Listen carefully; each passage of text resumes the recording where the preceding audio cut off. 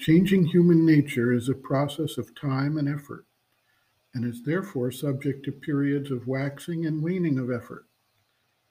Human beings tend to relax and enjoy their lives when all things are going well. Thus, it is primarily in times of difficulty and stress when we remember to focus on the need to aspire and concentrate. There are also periods of dullness, with nothing actively engaging the attention, periods of boredom, periods of ennui, periods of lassitude. Perhaps even to a greater extent than during periods of enjoyment, the focus is absent during these dull times.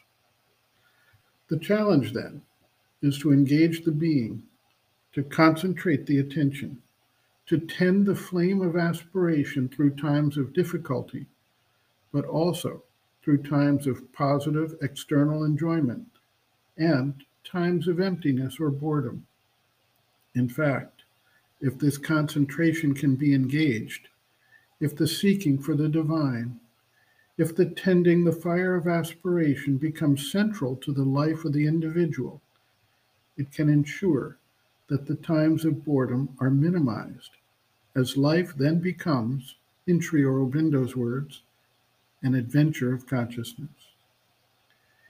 Even periods of dullness become times of observation, review, and can lead to new insights into the challenges facing those who desire to make a true change in nature. We tend to develop feelings of guilt or despair, or a sense of our own unfitness when these challenges come to us. These things, however, are not truly a cause for any moral judgment of fitness or righteousness, but rather an opportunity to explore the complex interaction of the different elements of the nature and the various forms of resistance that need to be understood and overcome. Some seekers develop practices to see them through the times of difficulty or lack of enthusiasm. This may involve devotional practices, collective study, satsang, kirtan, or devotional efforts, dedicated work, or a regular practice of meditation that help keep the nature directed. These techniques can be useful as long as they are not substituted for the inner work and do not become simply mechanical in nature. Some find that a simple formulation of consecration or dedication of oneself to the higher goal or purpose, renewed daily, can aid this effort. One way or the other, a living flame of aspiration needs to be kept burning in the center of the being. The mother observes, quote, "The next thing you have to do is to tend this aspiration, to keep it always alert and awake and living.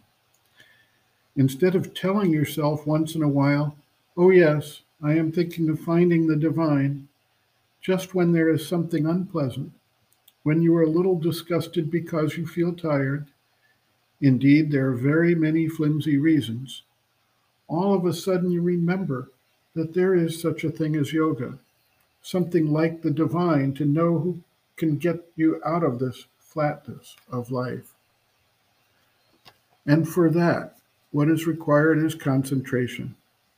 Concentration upon the divine with a view to an integral and absolute consecration to its will and purpose. This is the second step. That is to say, you begin wanting to find and know the divine and live it. You must feel at the same time that the thing is so precious, so important, that your entire life is not sufficient for acquiring it. Then, the first movement is a self-giving. You tell yourself, I do not want any longer to belong to myself for the sake of my little personal satisfaction. I wish to belong to this marvelous thing which one must find, must know, must live, and for which I aspire." End quote. Reference, Sri Aurobindo and the Mother, Growing Within, The Psychology of Inner Development, Chapter 3, Growth of Consciousness, Basic Requisites, pages 35 to 36.